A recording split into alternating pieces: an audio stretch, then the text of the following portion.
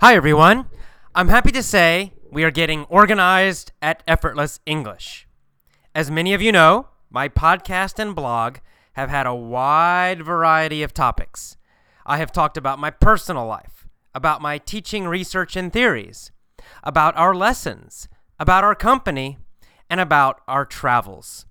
For a while, I was also doing podcasts about idioms and slang. This was quite popular, but I haven't done them in a while.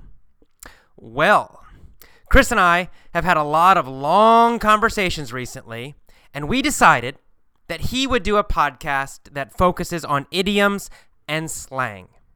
Right now, he's doing a new slang podcast every week.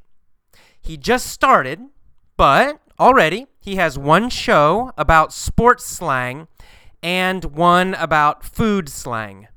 He'll continue to do these every week.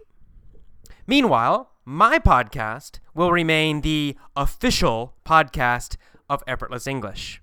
In other words, I'll focus on our teaching methods, research, and other related topics.